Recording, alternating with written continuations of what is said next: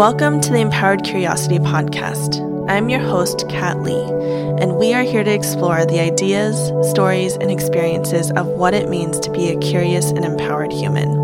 We will talk about how to anchor into your relationship to intimacy, emotional alchemy, embodiment medicine, and conscious relationships. On this podcast, my guests and I will be sharing wisdom about coming back home to the truest version of yourself.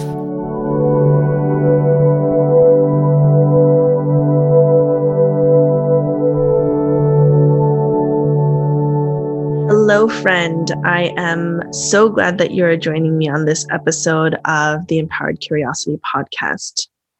Today, we're going to talk about the nervous system, which is one of the subjects that I can nerd about for hours at a time. And I'm sure that my guest, Brian Donahoe, and I, if you get us going, I'm sure we can talk about this for hours as well. I have a bit of a confession, which is I graduated from my master's program of traditional Chinese medicine without a tangible and real practical understanding of the nervous system. So this episode is going to be great for you if you are a healthcare practitioner who walked away from your anatomy and physiology class not really understanding why the nervous system is so important. This is also going to be a great episode for you if you are a human being who simply has a nervous system and you're not sure why you carry stress and anxiety and depression in your body. And it's going to connect some of these dots that really we need to be training people to be looking at these experiences with a wider perspective. This is why I don't agree with the allopathic medical system that basically parts us out into different organ systems. And so then you're sent to your endocrinologist, or you're sent to your digestive specialist, or you're sent to a psychologist or a psychiatrist, and nobody's actually taking a look at the big picture. And this is the beauty of the nervous system. The nervous system helps tie all these pieces together because of the anatomy, because of the physiology, and it helps your story make sense. So this is a question that I get all the time, which is, what is the best thing that I can do for my stress, my anxiety, my depression? So I think the expectation here is that folks want me to give them a suggestion on the how. Do I do cognitive behavioral therapy? Do I do internal family systems? Do I do acupuncture? Do I do Reiki? Do I do massage, meditation? They want me to skip to the how. And for me, after having done this work for a decade and a half, those modalities don't actually matter. To me, the thing that is most important is that there is safety between you and the practitioners. Because unless there is safety, none of these modalities are going to work. And when it comes to safety, it really comes down to two things. I'm looking at your environment and your relationships. So the first piece, if you're experiencing stress, anxiety, depression, is to look at the environment. So your body can't feel safe if you are running away from a lion. The same thing applies. Your nervous system is not going to feel safe if you're in an abusive relationship, if you're in an insecure job, if there are dysfunctional family dynamics, if you live in a world where there's institutionalized racism and you're a BIPOC person. These things matter. And then the second piece that I look at is relationships, because safety happens through pattern-breaking experiences in intentional co-regulation. What I mean by that is when we feel held by community, when we feel held by somebody in an intentional way, and that container feels safe, it feels competent, it feels solid, it feels secure, that allows you to step outside of your survival identities. So we all have these survival identities like the caregiver, the doer, the fixer, the good girl, the mediator. And when you feel safe in a co-regulatory, intentional relationship, you feel free to just show up simply as your true self, which allows you to have what I call a pattern breaking experience. So what that means is that you felt unsafe doing something before, but now you are giving your nervous system data that you can feel safe doing whatever it is. So that could be sharing your stories, looking at your shadows, really diving into your emotions. Those are things that felt unsafe in your past. But when you're given a container, when you're given space to actually explore those in a safe way, then you start building into your nervous system, oh, this is actually not as scary as I thought this was, and I can take a look at this. So this is something that needs to be experienced. So safety is not something that you learn. It's not something that you can crack open a book. And I think this is why the nervous system and learning about the nervous system never settled in for me when I was doing my master's program, is because I thought I could learn that from a book. So safety is something that you experience. And with enough pattern breaking experiences, your nervous system creates new grooves where you feel safer and safer and safer. So then you feel braver and braver to actually show up as your true self, to actually show up and ask for what you desire, to use your voice. So going back to the original question, what's the best thing that you can do for your stress, anxiety, and depression? That is really about finding safety, setting up your environment for success, and creating co-regulatory relationships with safe humans. And so that could be a practitioner, it could be a family member, a friend who has done their work. But the key piece here is that they've done their work so that they can hold you objectively and compassionately as you do your own work. So what's happening this week for me is I just sealed up the last circle of the Heart Lab, which is my group coaching container. And we talk about conscious relationships over the course of 12 weeks. And one of the participants shared with me that she felt so safe.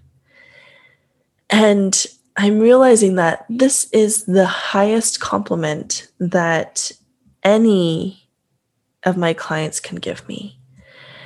For me, it's because it goes back to this. It's because when there's safety, you're in a co-regulatory container. When there's safety, you can feel empowered to actually see different choices. When there's safety, you can feel curiosity can open up.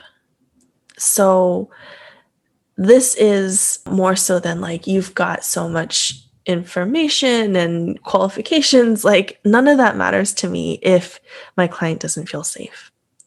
So if you are curious about doing some deeper work, and if you feel like you're listening in on these conversations, you're listening to this podcast and you're feeling safe and you're wanting to take this a little bit deeper, I do have some one-on-one coaching spaces available right this moment. It's a bit of a rarity for these spaces to open up. So let's hop on a connection call.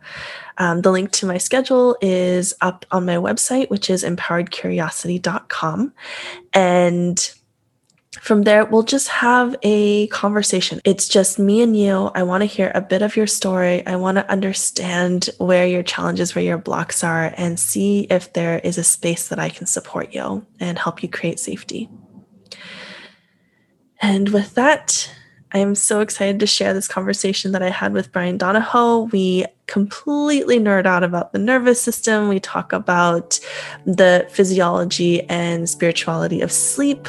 We talk about why it is so necessary to address both the body and the emotions when it comes to trauma work. So here you go. Here is Brian Donahoe.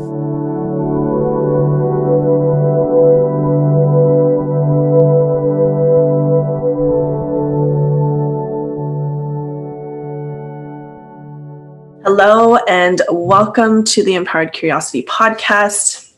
Recently, I had my dear friend Brian Donahoe, and we talked about the digestive system. And I had such a great time chatting with you, Brian, that I made a trip all the way out to LA to come meet you in person. Mm-hmm. Yeah! So now we have officially met in person. We are recording this in real person real time. There's no technological delay. I hear you. I'm here. Poke your leg. Yeah. It's no more like silent cues. Yeah. It's just like bang. Yeah, totally. So in the flesh. Yeah. So I've had such a lovely weekend hanging out with you and your partner, Alex, and I feel like I've been completely spoiled and my nervous system is so very happy. Your tummy's happy? My tummy's happy. I've been thoroughly fed and nourished. I got to experience what a body work, I don't even know what to call it. I don't think it's integrative alignment session. There you go. Integrative alignment session with you. And oh man, what a perfect weekend to talk about the nervous system. So our plan was to dive into each of these different organ systems and throw your lens on it, throw my lens on it, so that we can see what an integrative approach actually looks like. And I think this is the perfect place to have this conversation. Yeah, and talking about, really an integrative approach that we talk, having your expertise on a certain thing so you can focus in and really dive into the subtle things that will come up. You have to, as a great practitioner, wears multiple hats, but you got to pick a lane sometimes to really have the conversation or the treatment grounded so that it can be digested or absorbed by the patient who's receiving the treatment. Yeah. And I think that our work is complementing so much, and we're starting to see that there are important buckets to fill with our clients, in our practices, that just have to be illuminated in certain ways so that the aha moments come together and we really click. Yeah. And I think the nervous system is such a wonderful place to integrate it all, because that's where it's all integrated in the body. Yeah. So reflecting that as our human experience. Exactly. Yeah. We're going to dive into some of that today. That'll be fun. And I think for me, having experienced a session with you now,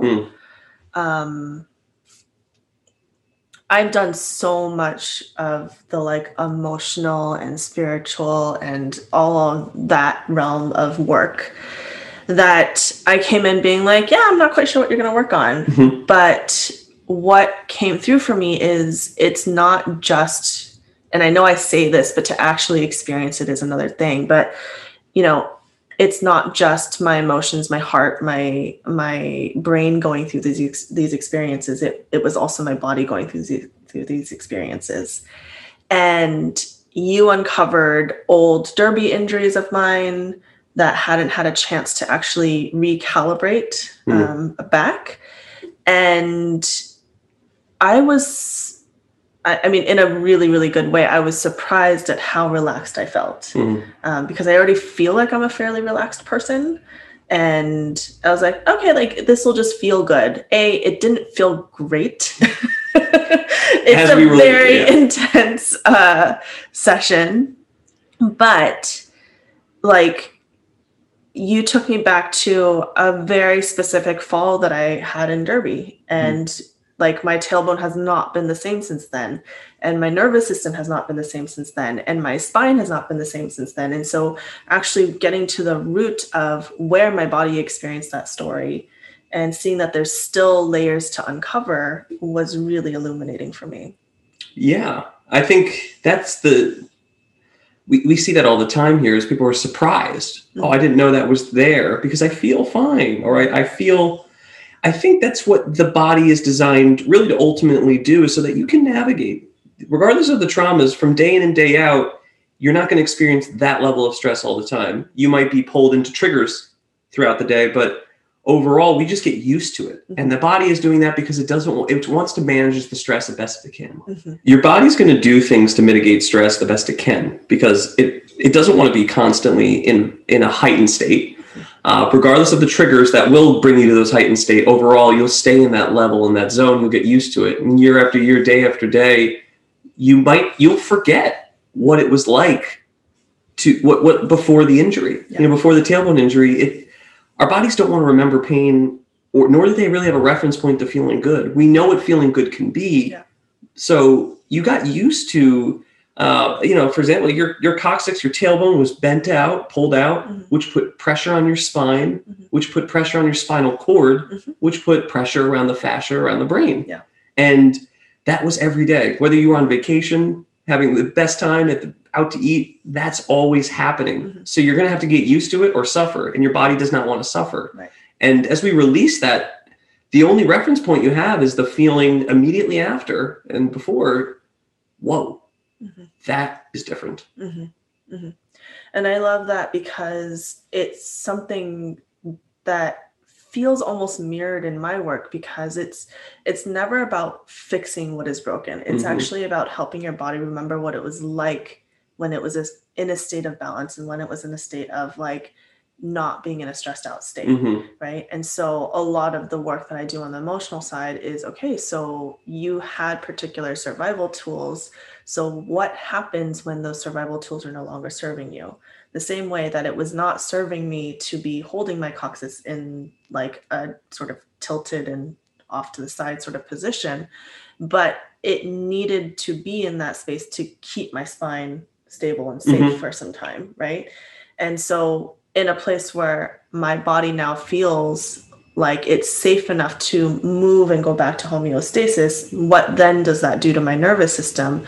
I feel like it relates really, mirrors. I think it mirrors back to the emotional side.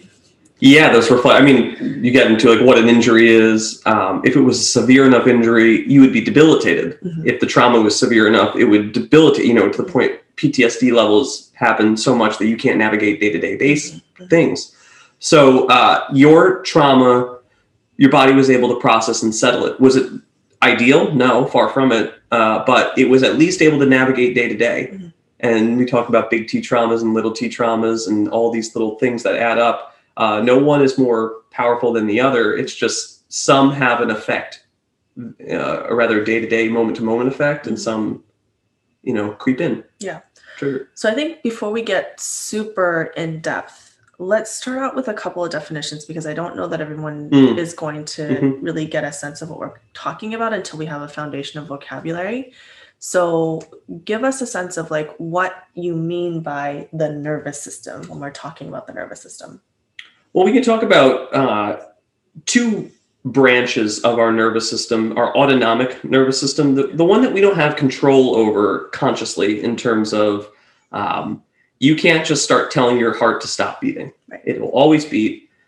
You can get your diaphragm to stop working, but you can't really stop the gas exchange. Your body will, you can't suffocate yourself with holding your breath. Mm-hmm.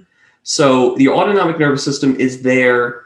So your conscious mind doesn't have to constantly think about these things, nor is it necessary. You don't tell yourself to digest or not. Your body's going to do these things. So we have a sympathetic part of the autonomic nervous system, a sympathetic division, which is your fight or flight mechanisms or freeze, your heart rate increasing, parasympathetic branches, your heart rate decreasing, rest or digest. And those are where the autonomic nervous system likes to settle into, one or the other. And when we work with, when I say the word nervous system, I'll reference it to a certain state you're in right now. So if there's a heightened state, you would say you were in a sympathetic nervous system. Your autonomic nervous system is running in a sympathetic state. Parasympathetic state for what we want to be ideally throughout the day. Mm-hmm. When we want to be responsive, mm-hmm. we become reactive in a nervous system state that's sympathetic. Mm-hmm. And that's a place where it requires a lot of bandwidth, all systems to be focused on a task. It's not sustainable. Do you get things done in a sympathetic nervous system? Absolutely. Yeah. I mean, that's why it's programmed there. And I think that's what you really are referencing when we're going to on the grand scheme of things. We can get into the smaller nitty gritty stuff, but let's in referencing stress, we'll go with sympathetic nervous system. Mm-hmm. Mm-hmm. And I think it's important to note too that like one is not better than the other. Yes.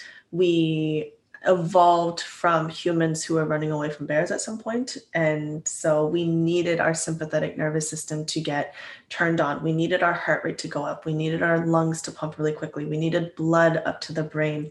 We needed blood out to the limbs so that we could do the thing like fight or flight. Mm-hmm. And then in extreme cases of physical threat where we feel like we might die, that's when we get the freeze response. Yeah. And so this is not a situation where we're like, we don't want you to be in the sympathetic nervous system state. We want you to be able to turn that on when it's necessary to be turned on. And it's like, but the problem is that we have a tendency in our modern day to keep our foot on the gas pedal of that sympathetic nervous system state, and we don't allow ourselves to take it off. We're programmed. And it's a conditional programming. Yes. And so, you know, like, this is not a situation that is like you're humaning badly if you are in a sympathetic nervous system state. We're not attacking shame to biological systems that will be in place as long as humans are on this earth. Yeah. But I mean, I think it's important to say that because a lot of times people beat themselves up for not being able to meditate, for not being able to relax, because their brain keeps on churning even when they're in the bathtub. And so, like, this is not something that is your fault, but it is something that is your responsibility to address, because your body is a machine that cannot have your foot on the gas pedal 100% of the time. Car, you know, your RPMs, you know, if you drive a automatic car or manual car, you know when you have to shift that gear. If you're in second gear and you never shift to third and your RPMs, you're trying to go faster and your RPMs are up at 7,000, how long before your engine overheats? And that has become the norm. I think that's the one thing I would love to touch on today too, is how common this has become. Yeah. Your doctor that you go and see most likely is running into this enhanced sympathetic fight or flight state all the time. It's been going on as technology, as more people are packed into each other, as we are plugged in. We have more things that are stimulating our nervous system and therefore eliciting responses that are not appropriate for the moment. But we get used to it. We've created societies, culture around it. We go, you know, we'll get into, you know, even like we go to movies and to feel these things. We go to places to feel these things because we are so desensitized. And why are we desensitized? Because we've basically exposed, our environment has exposed our nervous systems the way they were not biologically designed. Yes, we still want our fight or flight all the time. You go to step off the curb and a car comes, you hear a honk. You need every bit and every fiber of your body to react and get out of there. But how about every time you pick up the phone and you have a partner that you're maybe having a fight with your partner and you don't know what that next text message is? That same system is firing. When the car comes in, you hear that horn. That same system is firing. Slightly different level, but it is still on. And I think that this is where the crux of our work intersects so beautifully, is because essentially we're looking at these different stressors in our lives. We're seeing how that stress affects us. And you're able to look at the body and be like, okay, so this person has experienced stress in this way in their life, and this is how they're holding their body. And so we need to start untangling what's happening on the body level. And then I'm sort of looking at it from the framework of, okay, so this person has had a stressor in their life, and what sort of behavioral and emotional scaffolding have they had to put up in order to stay safe in their life, right? And so when we can address it on both the body level as well as the emotional level, like, you and I have seen such incredible like growth in our patients, right? Like, we have a couple of patients who we share, and I love being able to say, oh, like, we worked through a really deep pattern. I need you to, like, there's something in her shoulder that's locked up, or there's something in her gut that's locked up. And then you get to go right to that place and untangle that on the body level, because it's not just the emotional story that they're hanging on to. Their body is also hanging on to a particular story as well to keep them safe. Yeah. And they're, you know, I can put my hands, it goes the vice versa, the other way. I put my hands on somebody, or any practitioners that are out here that work with the body, and doctors, you feel this, you put your hands on them, it doesn't matter where you touch them. They are in that heightened state. And so I always approach it, okay, the body's not ready to be released yet. Mhm. You can sit there and go, well, their shoulder's a little tighter than their hip, and that cross pattern connects, but you have to address the global situation. Is this body ready to receive information? Mhm. If it's stuck, calibrated in a heightened fight or flight state, then you're trying to impose new information on it by doing a release or doing a treatment. Is it going to be digested? Is it going to be absorbed? The bandwidth is not there because it's not tuned to that. So this is where we get into the treatment with the working with the skull, working with the spinal cord. When I see people the first time, their sessions, the things that I do are very similar. I am customizing it to each person, but my objectives with them are almost the same. We got to make sure you're breathing. We got to make sure the spine is moving properly and that the skull bones, there's 22 in the skull and the face, that they're in the best position possible so that the brain and the spinal cord are in the most relaxed state in a physical way. Mm-hmm, mm-hmm. From there, you felt it. You felt your body just begin to, oh, I feel lighter. I feel more open. These things are said over and over and over again. Mm-hmm. What does that mean? This is how your body, this is the experience that your body should be having on a day-to-day basis. Mm-hmm. Not you shouldn't feel this la la la like you get off the table all the time, mm-hmm. but that's the initial surge of relaxation. Yeah. And it's about feeling safe enough to relax. Yes, yes. Again, it's not a situation where we can go into the shame game of why aren't you relaxing? Why aren't you releasing? It's really about, okay, so why do you feel unsafe to let this story go? And how many times do you get body work mm-hmm. and, oh, this is the tightest shoulder. You're so tight. You're so tense. You get that physical work that you feel, you get shamed. You said the shame game. You get shamed by the people working on your body. They go, oh, wow, this is so tight. Yeah. We all fall into it as body workers. Yeah. And I've caught myself years ago. It dawned on me. I go, why are we shaming our people for, and they don't even know, they're not trying to shame them, but the fact that subconsciously you've done something wrong. Mm-hmm. And you go back into their life, like how many times as a parent, a teacher, an authoritative figure shamed you, and you basically conditioned yourself to learn to do something or not do something by shame. Yeah. And now you're getting body work and that same shame is being elicited subconsciously. It's not feeling safe is that's it. Really, when you start working with somebody, if they don't feel safe, all the stuff you're doing is superficial. Yeah. And that's something that I say all the time is it doesn't matter. It could be Reiki, it can be sound healing, it could be body work, acupuncture, going to a Western medical doctor. Like, safety has to be the modality. Like, you aren't going to create any sort of change. If anything, you're going to create more of a pattern around holding and protecting and hardening and armoring up if you don't feel safe. And so to me, when I have people or potential clients asking, what is it that you do? And something that I talk about a lot on Instagram particularly is like, I don't care. I probably shouldn't be saying this, but like, I don't care if you don't work with me. It's like, how can we find you a tool that makes you feel safe in your body, that makes you feel safe to share your story? Because it has to come around to safety. Yeah, that's the biggest one in the sense, because you're fighting yourself in terms of as a practitioner. You're fighting what you're trying to relieve. Mm-hmm. And it gets into our own journey, my own journey when I'm working on somebody and I feel, am I being too quick with them? Mm-hmm. Have I felt rushed today? Mm-hmm. Do I rush this body?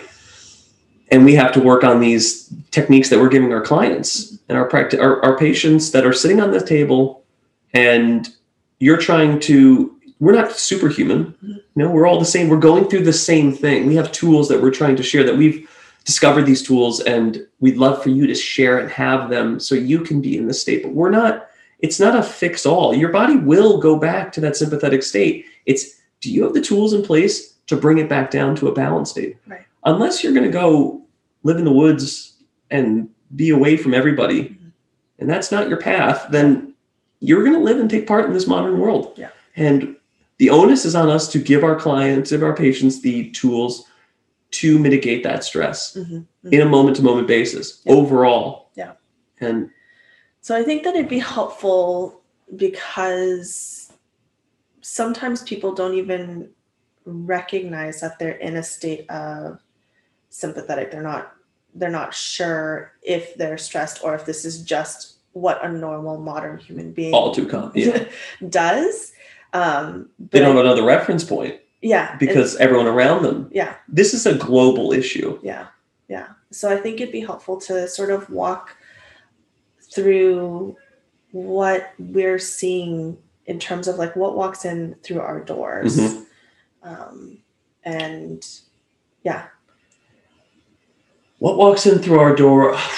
I can even just talk through my first 5-10 minutes of a session. Let's say I get the intake. It's time for me to now physically work with the person. I'm checking the state of how responsive or reactive their body is.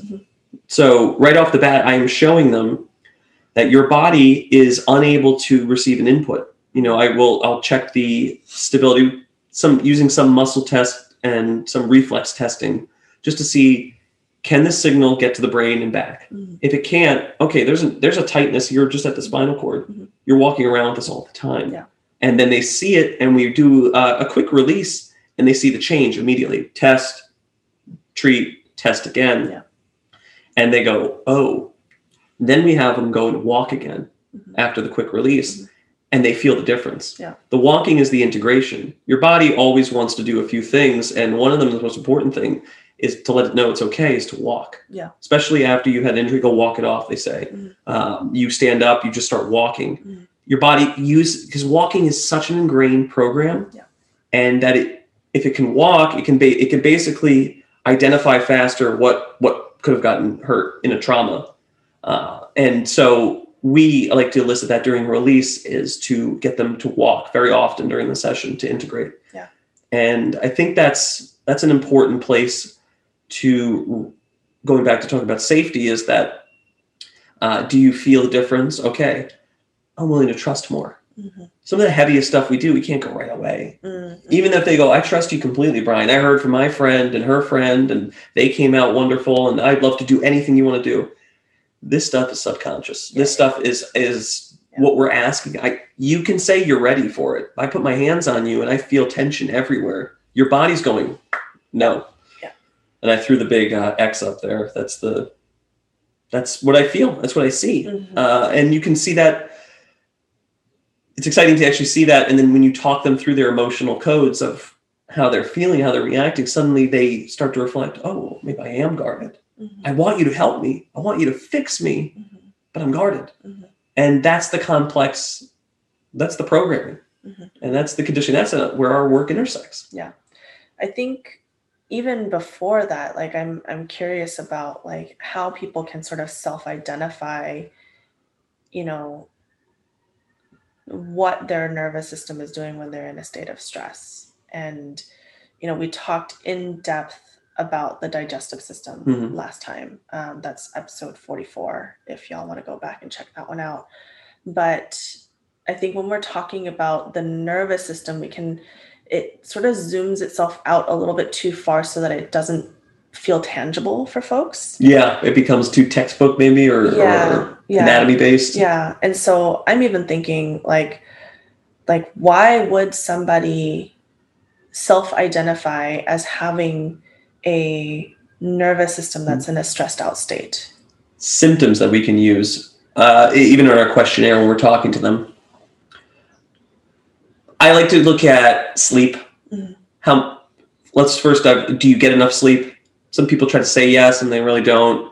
If you're not getting that 8 to 9 hours of sleep, you're not getting restorative balance. We can get into that stuff, but let's just generally, do you get enough sleep?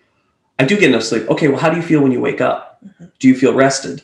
And often I don't feel rested. Okay, so most likely, as you're going through your sleep cycles, especially as you're going through the stages and coming back up into the lighter stages and the deeper restorative stages, your body subconsciously is in that fight or flight all the time. It's programmed, so it doesn't feel safe. Yeah. And it doesn't want to let go and retreat into restorative sleep. Therefore, you just miss those sleep cycles, that binaural rhythm that happens every night. Yeah. It's the repeated pattern. clenching the jaw. Why does your body clench the jaw? Why do you clench? Protect the brain. It's when you're in a fight or flight. Remember, it goes back to where did it come from? It's a biological protective mechanism. We have to keep our brain protected. Yeah. So the clench is a natural tightening up to brace for impact. Yeah. And that happens. You could be in an argument. I mean, just stop right now and what does your jaw feel like? Mm-hmm. Mm-hmm. What that would indicate. And then all too common, how many people are wearing dental appliances at night and things like that. But I think, so let's layer on a little bit of the emotional aspects of this, right? And so like when you're talking about sleep and jaw clenching, like that was what I lived for probably 4 to 5 years before I got divorced. Mm-hmm. You know, it was just, I had the worst insomnia I had, like, and I was on pretty intense sleep medication. It like wouldn't touch it. And like, to me, looking back on that part of my life, it was, I could not surrender. I could not surrender into my unconscious, subconscious state because it was not a safe place to be, because it meant that actually meeting that part of me would illuminate how out of balance my life was. And so when we're talking to clients about sleep, it's not just about, how many hours did you get, what dental appliances are you using? Yeah. How often do you wake up to pee? Part of that conversation also has to be, okay, so what are you hiding from yourself? Right? Vulnerabilities. Right. Yeah. And it's the most vulnerable state that we can be in, is when we're asleep.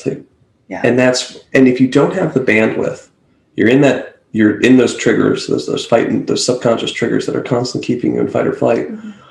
Your body is not going to have the bandwidth to be able to look around and go, well, what's really going on? Mm-hmm. If you're really being honest with yourself, it takes a lot of courage to just go, oh, I'm going to surrender to this. Right. We'll get into, that's a word we use a lot in our releases, because that's the onus of our treatment too, is to be able to give people the a temporary calm nervous system, to give them more bandwidth to go, okay, what am I running from? Mm-hmm. What am I resisting? Mm-hmm. What am I not allowing in? Mm-hmm. And that is, give that window of opportunity, because maybe then you have the bandwidth to see those lateral peripheral elements that are constantly guiding you and pushing you in a direction that you don't necessarily agree with, but you don't know how to get out of it. Right. And giving them the bandwidth, that might be the ticket to break out of this whole merry-go-round of stress, bad sleep, more frustration, more stress, bad digestion. Yeah. So that's what we're trying to break. Yeah. And I think that like we all need to dream, like even animals dream. And there's this theory that I have that I think we meet our true selves when we're dreaming. It's the part of our lives when we are categorizing. It's the part of our lives when we are in a state of just full yin, full, like as yin as you can get without dying. And so in that state, it can feel a little bit chaotic, but what your brain is actually doing is it's meeting that true self, who you were before the conditions were laid down. And so for somebody who struggles to sleep, like I wonder about, okay, so what are you afraid of hearing from your true self? Like what's going on here where you can't actually access the part of you that you were meant to express in this lifetime, right? And that, biologically speaking, when you have that level of comfortability to go there with yourself, you consciously look around and go, I'm safe. Mm-hmm. I'm safe. I can go into this place, and your body go, well, then there's more. There's a conscious expansion happening. There's so much that's going on. And I think that, that defragging process, when your body goes, well, I no longer have to hold on to dear life and look around and see, am I physically okay? Am I going to be attacked? Oh, I can let go. I can now process my experiences better. Mm-hmm. And because the ego is allowing ourselves, I think when you dream, is to removal of the ego self. And we could see this seemingly craziness flowing in. What's the meaning behind it? So you can practice your dreaming. You can, practice astral projection and these and being able to go into these deeper states. What is that? You have to be calm. You have to have and it has to be appropriate. And if it's not appropriate, are you feeling safe? And these are questions people can ask themselves and just see like, oh, I'm always distracting myself before bed. I fall asleep with the TV on. I fall asleep with my phone next to my head. Yeah. I wake up with my phone. And all these things are going against your biological programming of gentle sleep. Yeah. And so now, not magically take those things away, your stress will go away. Right. But they certainly are contributing to the inability to mitigate that stress. Right. And physiologically, your body is in a different brain wavelength when you're sleeping versus when you're awake. Yeah. And so you're in that delta theta mode, which is a slower speed, but it's also a more creative speed. Like you access that part of you when you are meditating, when you are journaling, when you're doing a creative art project, and it seems like time slows down. Like time can feel like it's both endless and finite at the same time. And we were in that state when we were little kids. Before we were 7, we're constantly in that state of delta theta. And so I think about that as being like, okay, so that was who I was before I had society telling me who I needed to be, culture telling me what I needed to do, what I needed to want, my family putting expectations on me. It's just that like pure childlike wonder state. And you get to go back to that every time you dream. And you get to go back to what your wants and desires are when you're in that dreaming, restful sleep stage.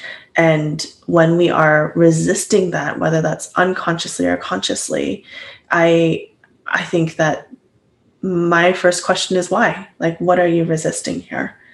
And how are you not in alignment, and how are you not in accordance with your Tao, your true nature? So like, I think that like, this is why it's so important to be talking about the nervous system and how these signs and symptoms relate, because nobody's connecting the dots, you just gotten to the point you posed a question of living in your true self. Does that sound like when somebody's going to get care and I don't feel well and they go to their doctor, those are the questions that are being asked? Because ultimately it boils down to that. Yeah. And you're not a product of your symptoms. Yeah. Your symptoms are there. Physical symptoms are there to tell a story.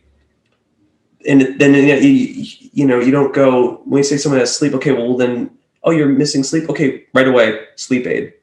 It's not what we do here. I don't care. A Valerian route, we'll go natural. No, that's not what we're really. My quest and my curiosity for this is to go deeper, because the body's designed to heal itself. And therefore it is also vulnerable to programming, because that's the beauty of your conscious expansion. The onus is not to be, everything has to be at ease and everything has to be flowy and wonderful.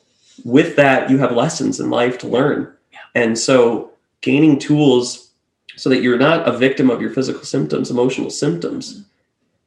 You posed a question that illuminates a new perspective for somebody, and that they can self-reflect and see, that's what this is. Yeah. Okay. Yeah. And then when they start to begin to deal and work with that, and this is what what we do is your body begins to get that aha moment again, and it connects the dots. Yeah. And the more efficient it can connect the dot, the less the anxiety drops. The further that gap is, or how like connecting the dots all over the place, it's inefficient, it's not sustainable.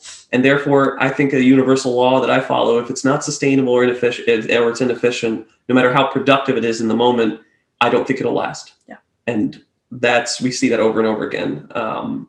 So if your connecting the dot ability is improved and simplified and straightforward, the anxiety drops. Oh, that's what that is. It's no longer a maze in my head. Yeah. The maze, the sympathetic fight or flight, that response begins to drop. And in that moment, your body trusts in that element. And it goes back to I think we talked about this in the last episode of using your signs and symptoms as an inquiry into what's going on, rather than trying to suppress them. Yeah. Because, when we make things super, super comfortable, which is what I think a lot of allopathic medicine is trying to do, is we're just trying to bring people back to a comfortable place without addressing any of the challenges that they're supposed to feel, right? Very, very superficial in terms of healing. And so if we can, to the best of our ability, like, I know that this is such a frustrating process, like when you can't sleep, because I've been there, and to the best of your ability, can you just accept the fact that you can't sleep, and then ask yourself, okay, so what am I running away from? If I'm meeting my true self in sleep, what am I running away from? And what am I afraid to look at? It's kind of counterintuitive, but like, becoming unconscious is what helps you meet your consciousness in a way. So yeah, I think using the signs and symptoms as a portal into, rather than like a way of continuing to defragment yourself. Yeah, one more thing to stifle or suffocate, and suppress, and we have to be gentle with ourselves in those questions, because I think that's the entry point. If our conscious mind, our day-to-day awakened alpha state brain, let's ask it those reflective questions that throws the mirror at it. Look at it. Be okay, and then decide. And got to meet our bodies where we're at. Meet ourselves where we're at, really. Yeah. Not where we're denying what we're trying to be, wearing that mask, all that. Meet yourself where you really are at. You pose those questions, the difficult ones, but and they take courage to answer. That is the same thing we're doing when we're physically working with somebody, is we have to meet them where they're at. I've seen that 1,000 times. I know what to do. Yeah. Everyone's different. Yeah. Everyone is different. We know that. And people say that all the time. It's always regret, but truly, you won't know until in the moment. And so I use, even in treatment, I have my intuitive sense. I use my own physical senses and beyond just my 5 senses to proceed here, proceed with caution, or yes, go there, or ask more here. Every single time, I'm always testing. And you don't care if you've been doing this for 25 years and you have to test, because you don't know in the moment where that person is at. Yeah. And that is another key to getting someone to feel safe, is that the person caring for them is listening to their body. If I'm not listening to your body and I just say, oh, you're a set of symptoms, I know what to do here, take this, do that exercise, you're not listening to that person. Right. How do you expect that person to go ahead and listen to themselves? You didn't show any ability to really do that for them. Right. And it's hard to have a practice to do that. Yeah. Challenging. Yeah. But fulfilling. Yeah. What we want. And I think that's the most important thing, is what we're here to discover, is to illuminate that, because care is changing. We're starting to see the mainstream care going in this direction. We're nudging along a little further towards that true, authentic place. Yeah. I think that people get scared that when we say accept yourself where you're at right now, that means that there's no room for improvement. Like, we're not saying like give up the future scenario where you feel balanced and where you feel like you can sleep and where you feel like you don't have to clench your jaw anymore. Like, we're just saying that this is an important part of the journey. You have to go through this part too. Like, every movie has 3 parts to it. You get the act 1 where, you get introduction of the characters, but like, you get the act 2 where they're going through the hard shit, and then the resolution happens in act 3. Like, if you were to just go straight from act 1 to act 3, which is what I feel like a lot of medicine is trying to do with us, there's like, you're missing out on some major lessons. All the lessons happen in act 2. And missing the purpose. Yeah. And so what we're saying is, it's not like we're telling you to give up the possibility of feeling good in your body, like, far from it. But we're just saying that you have to feel safe enough to go through Act 2 as well, because there's something here for you to learn. Yeah. And aren't you sick and tired of just waiting for the next thing to come up to then react to take a pill, to take, like, isn't that game? Like, yeah, okay, so maybe you stopped your migraine this time, or you were able to do something that maybe you avoided an argument, but you didn't really get to the details down it. And it's just waiting for the next time for it to come up. And then life ends. Yeah. Or do you really want to free yourself and no longer, you talked about being in that theta wave state where time stands still a little bit more. 10 years don't go by like that because you're in presence. And then life doesn't really end. Yeah. Life is just beginning for you. Yeah. And that rediscovery process, that remembrance, those are the states. It's challenging, but it's worthwhile. You don't have to suffer. I talk about the challenge frustration curve, and I like to put people right towards the place of challenge where they find success. Then the frustration kicks in, and that's where too much frustration, we have suffering. That is the RPMs going at the red line. That is no place for change. That's a point of diminishing returns. Yeah. We want to challenge to the point where you force growth. Yeah. Wind on plants. Yeah. That reference, maybe. I was learning how to grow in my garden, and I heard that cat with her seedlings when they were seeding indoors. She blows on her plants to strengthen them, and she doesn't nurture and coddle her little seedlings, and therefore they were more prepared to go outside. And I did an experiment, and I didn't blow on my seeds and on my seedlings, and I did on some, and all the ones I didn't blow on died. Yeah. And they never made it really outside. The second I transplanted them, they wilted. That's a little microcosm of life right there. The preparation and the challenge to be able to endure the fruiting stages of our lives. And we actually got there where life wasn't this constant struggle. The plant was able to make it in fruit. Yeah. And that's what we're getting. Yeah. We need those micro tears. We need, it's so easy to visualize when we're thinking about working out. Like we gain muscle through micro tears, right?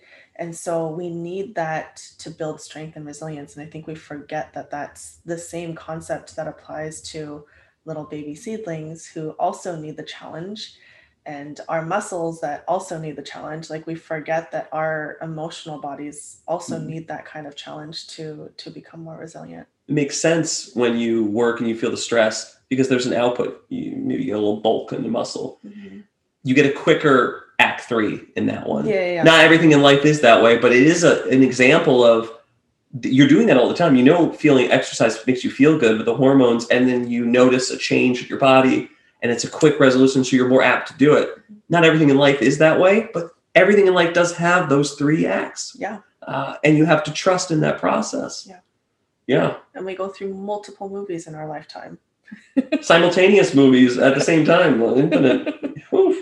Yeah. And I think that's what I was going to point out to some of the challenge, even the way people might ask how I release the body. I see the difference between Rolfing and what we do, which I'm sure you experience very similar to certain Rolfing techniques.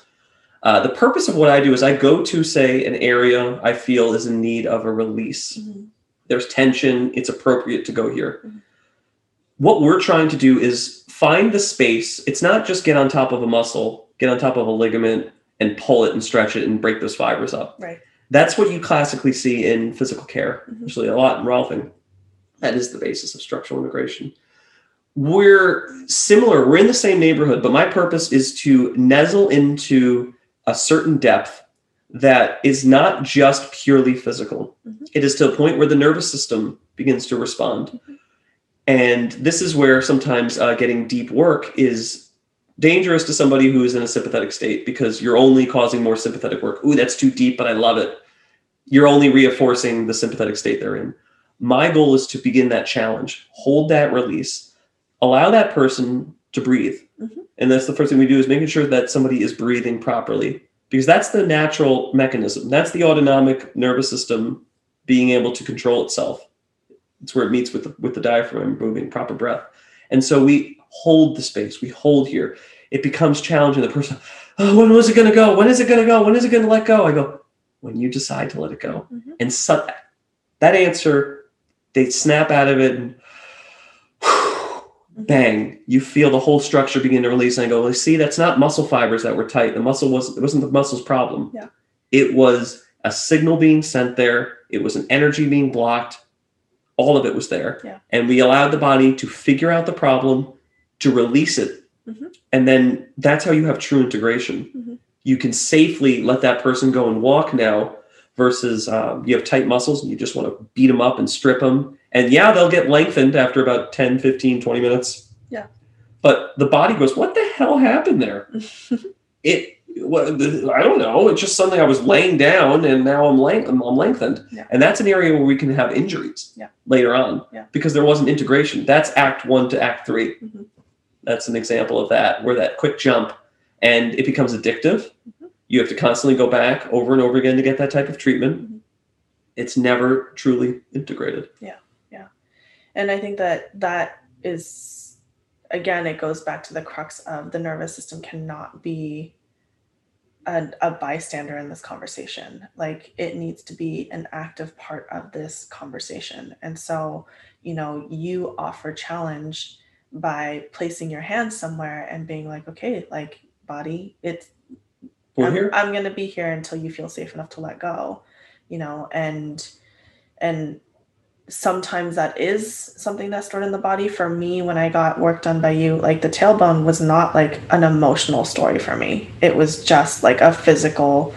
That's an example. I'm glad you brought that up because not saying wrong or anything like that. At that point, Kat, your coccyx, the little tip of your tailbone was bent in. She had a fall, and we had two people had to hold, pinch, and pull, and physically actually move a structure that was out of place. Right.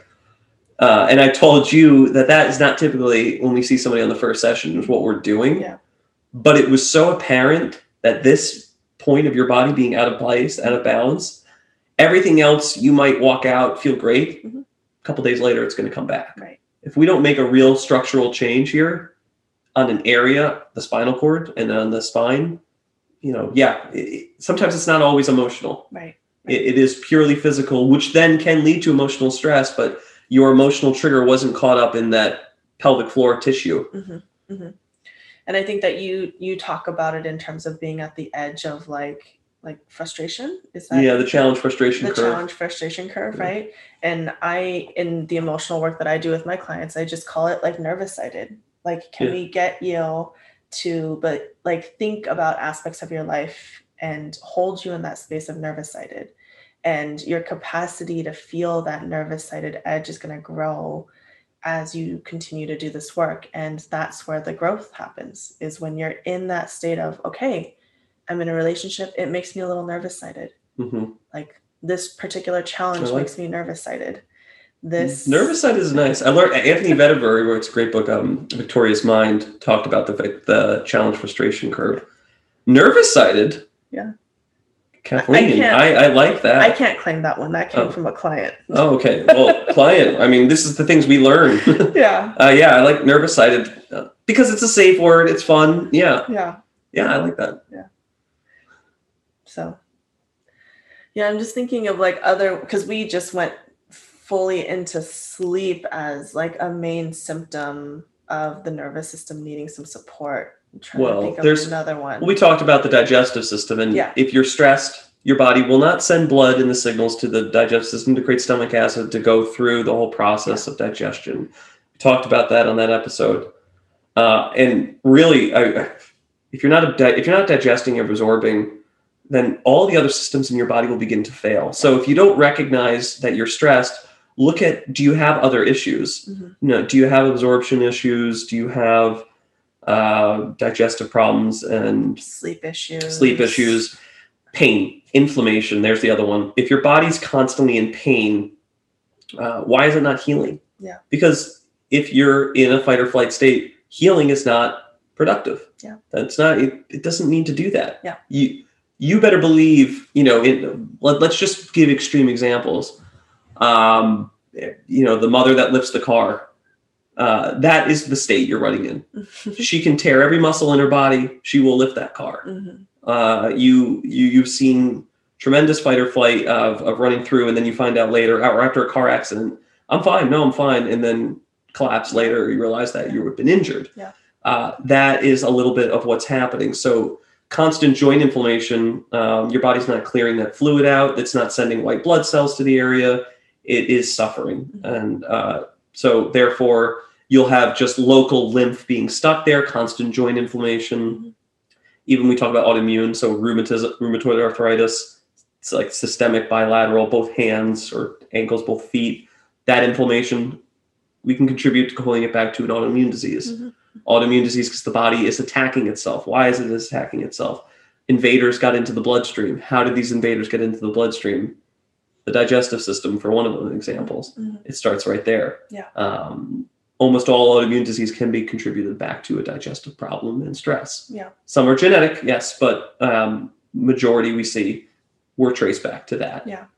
And again, it's like, okay, so what are the questions that we can be asking the holistic system, right? Not just the body, but, you know, whenever I see somebody with an autoimmune condition, I ask them, like, what's the voice that's happening in their head? How, like, it's a literal attacking of the body, of, you know, of the self, right? And so most of the time when I ask that question, because oftentimes when folks who have had autoimmune conditions have gone through so many practitioners and specialists, and no one has asked them, how are you beating yourself up emotionally? Like, just that one question makes them feel so seen and heard that it brings on tears. Yeah. Because nobody's looking at the whole picture. We're just looking at, okay, so how can we suppress with steroids?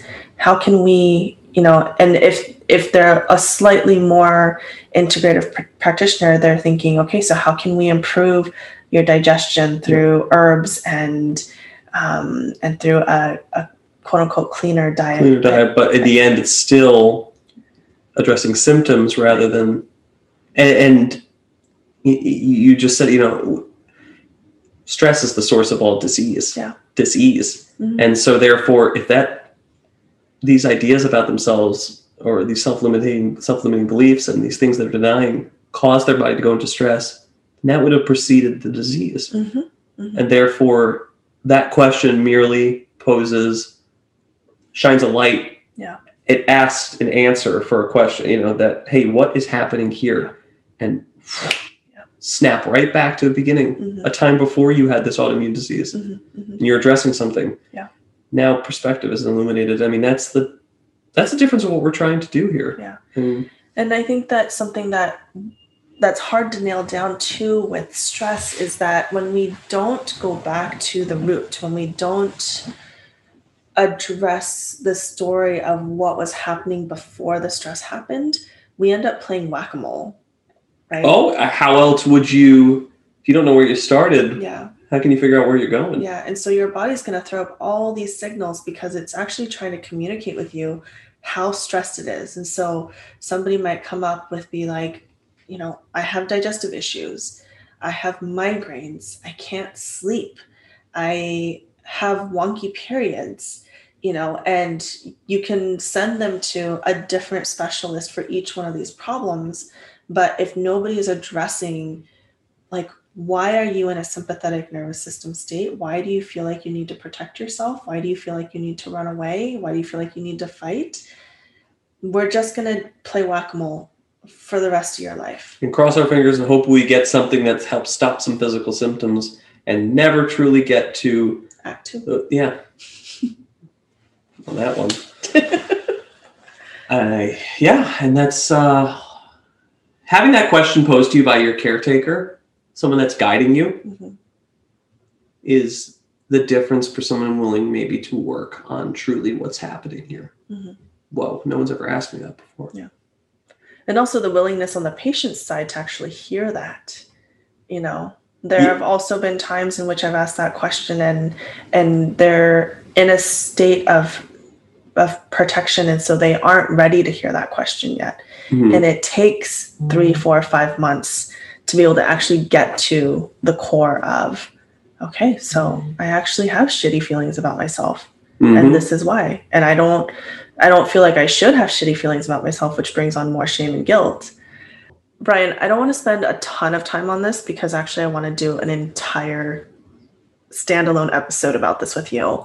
But another place that I've seen in my client base in terms of how stress affects the bodies is the reproductive system. Mm-hmm. You know, and I spent 5 years in fertility medicine doing acupuncture, and nobody was addressing the stress. Like I was seeing clients in and out every single day who are going through the IVF journey or going through the IUI journey, and, you know, being given these to-do lists of things that you have to do to manage stress, but nobody is getting to the core root of actually understanding them. And so the more you tell somebody who's on that journey, go take a bubble bath once a day, make sure you're walking every day, make sure that you are, you know, finding ways to connect. Like, that's so fucking annoying.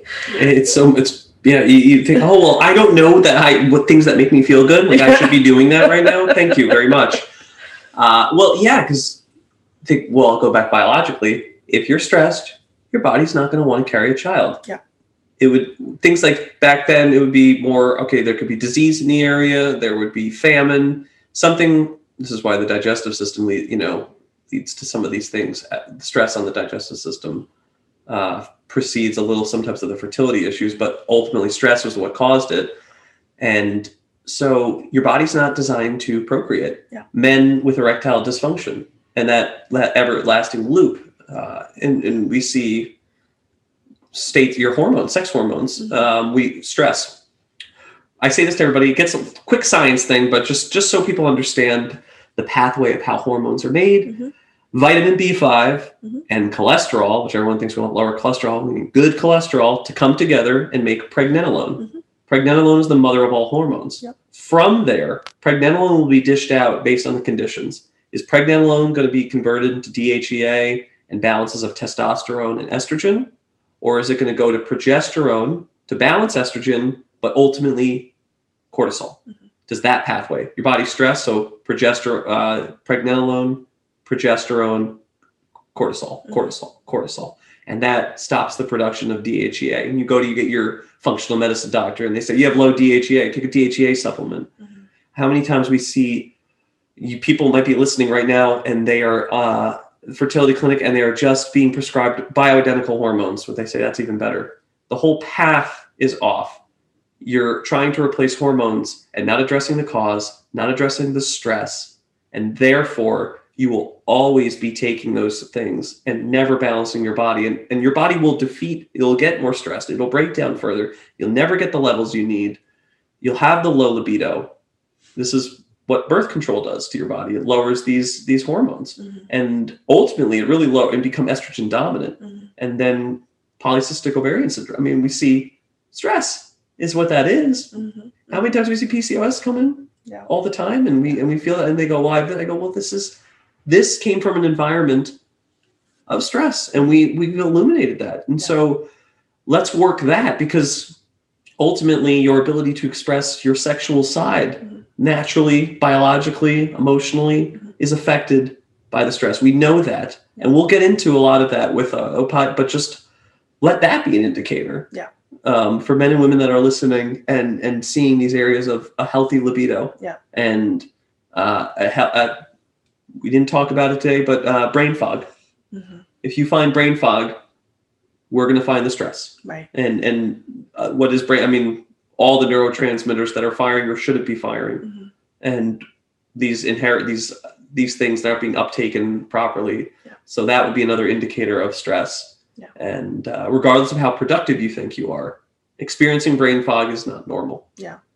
And something that I think Brian and I don't want to do is to create a dynamic in which you getting to your parasympathetic nervous system is now a to-do list. Yes. Yeah. You know, this is not our intention. And this is why I think it's so important to ask these questions and continue to deepen into the layers of why, because when we don't understand the why for each individual unique human, and I think this is oftentimes where a coach or a practitioner is needed, is they'll give you, like, you'll go on Google and you'll find the like top 10 things to reduce stress. Yeah. You know, and my goal is actually to reduce that number to, here is the one thing that you need to do because this is your medicine right now, and to make this a more efficient process, because for some people that bath is not going to do it, you know. It might do it in the moment, right? But ultimately, the second you get out of that bath, and you're right back to where you were. Yeah. And so it's about addressing like what's at the core of the stress, and why are you not able to complete that cycle? Because that's ultimately what stress is needing to do, is it's wanting to complete a cycle. And oftentimes that like resistance to act 2 makes it so that we can't find a resolution to it. And so if we can, and the most tangible example that I can think of is, you know, after a traumatic event for an animal, they're going to complete the cycle by shaking. Yes. You know, my dog, who is 4 pounds, everything is scary for her. And so everything feels life-threatening to her. And after scary instances, she wants to be in my arms and she will shake. And by allowing herself to go through that cycle of shaking, she's able to like jump out of my arms and go back to playing again, you know. But it's, as humans, we forget that we have these physiological responses, that stress needs to complete a cycle. Cortisol needs to be cleared from the blood. And that's what the shaking is about for little Ruby, is by shaking, she's actually allowing her cells to clear that cortisol out of the blood. It's allowing her muscles to do what it had primed itself to do, which was to move, you know? And so by shaking, she's actually allowing her muscles to move. And as humans, we feel into those physiological responses and we stop it, because our brains are so much more evolved than little Ruby. For better or for worse in that situation, yeah. And sometimes shame and guilt will override those physiological responses. And so oftentimes people are like, what the hell is going on with my body? Like, why am I crying and laughing and shaking like after sessions with you or in sessions with you? And it's like, because this is something that was stored in your body that needed to be released, that needed to come out, you know. And I'm sure you see it all the time on your table. Yeah, even the athletes too, young kids. Walk it off, tough it out. Yeah. I mean, you see that, you know, that's my journey personally was that. And I had a lot of, you know, I go around to a knee injury I had in 7th grade. I tore an MCL. I didn't know. I took a tackle on my knee, and I got up and I didn't scream. I was hurt. And the first thing the coach said is, get up. You're not hurt. Walk it off. You're fine. Yeah. And I knew something wasn't wrong. And because I was 13 years old, my body kind of bounced back, but something was wrong. To this day, I have numbness. Yeah. And every time I feel a little bit of that numbness in that knee, I learn to go right back to that area and not have resentment. Yeah. And in the body in there. And that alone tightens me up. And so, for example, I had to work through that in my own journey. And after I got knee surgery, and the reason I do what I do is because years later I got knee surgery and realized this isn't the path to fix the problems here. The tightness around there, all of this relates to a certain injury, or a certain time, a trigger, a trauma. Yeah. And my response to that, or lack of. Yeah. And so it really becomes about thinking about stress, not as a thing to resist, but as a thing that we can, uncover. Like with everything, like, how can we complete this cycle? Complete the cycle, make sure, and just trust that process of completing the cycle is one of the best ways to put it. And therefore, allow your body to handle it the way it was designed to. You don't have to put pressure on yourself that you have to analytically do everything. Yeah. And that's where a lot of the loop happens here. And I think that people really would benefit themselves is to trust in the process the body's designed to heal itself. Just allow to ask in the moment, what do I need right now? Okay. Get that. allow the body to go through it, and you'll find it adds up. Mhm. Trust that process. Right. Well, I think that's a great place to Mm-hmm. sort of conclude our juicy Our conversation. little scratch the surface of the stress module, but you can see how dense this can get and how expansive it could be. Yeah. But just overall understanding Yeah. the connection here. Absolutely. We will revisit this a lot, and we will be illuminating this so much that people will finally, I think, on a whole, begin. This is where the world is going. Yeah. And I think this is where what we're trying to pioneer here is how two practitioners or multiple practitioners can meet somebody where they're at, Mhm. come together, Mhm. and really effectively, no bullshit, Yeah. address where they're at. Yeah. And that's... Yeah. And you and I have some exciting news to share with folks. With that, without further ado, we will be doing dual treatment experiences that are focused on releasing the story of trauma in your body, Mhm.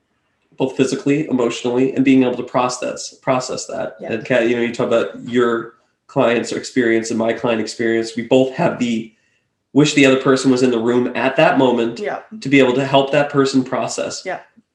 Because in that moment, you have a window of opportunity to inform somebody, to allow them to integrate, and it really can cement, because there's these windows of opportunity that we can build entire sessions to. And if we don't have that window of opportunity fulfilled, go to the next one. And maybe a distraction happened there, and then a week later goes by, and another week goes by. And we find that this could be something that integrates faster, more efficient. Essentially, what we're putting out there as an offering is both of us in a room together with you. You are the focus. We're going to help you unravel the trauma story. And Brian is a friggin' genius when it comes to the body and looking at how the body holds stress. And I am so passionate about helping you get back to where that original story came from. And so these are intensive sessions that we're proposing. So this is Act 2, fully in Act 2, right? And Act 2 not being so scary, because you're getting two people who can hold you in that presence, right? And you're getting both of our, cumulative years of experience, which is between the two of us, there's 24 years of actual hands-on client work that we've done. And there's no one else I want to do this with. And I'm so glad that we found each other. And so if you are somebody who is interested in this, we're going to be holding pop-ups, and they're going to be all over the place. And hopefully we're going to continue to grow and expand this. But right now we've got LA, San Francisco Bay Area. We've got New York, Hawaii. So if this is something that you're interested in, if you want to come, these spots are going to go super fast. Our first weekend, we did a bit of a soft opening, and it's already sold out. So if you are curious about this, shoot an email to hello@shengeneration.com. You're going to be able to chat with Alex, who's going to be handling all of the details.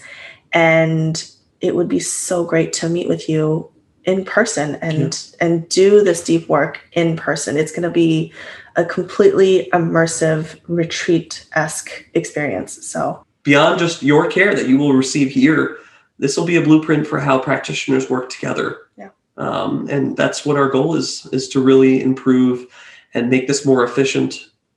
I think that's what it comes down to, is there have been times where you and I have connected with clients, and I just wish that you were in the room with me so that you can put your hands on them, The same. It creates so much work for everybody when you're left in a moment going, okay, I can help this, but the tool I need right now, it's not here. Mm-hmm. I need it here right now, because this is the moment.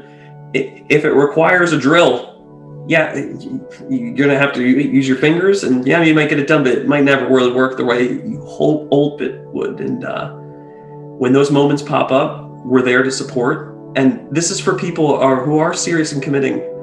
to breaking to that large aha. Got it. This is how it all integrates. Yeah. I feel safe. And I'm really looking forward to it. It's exciting. And that's our big news. Yeah. So reach out, hello@shengeneration.com, and we'll see you soon. Absolutely. Thank you, Kat. Thank you.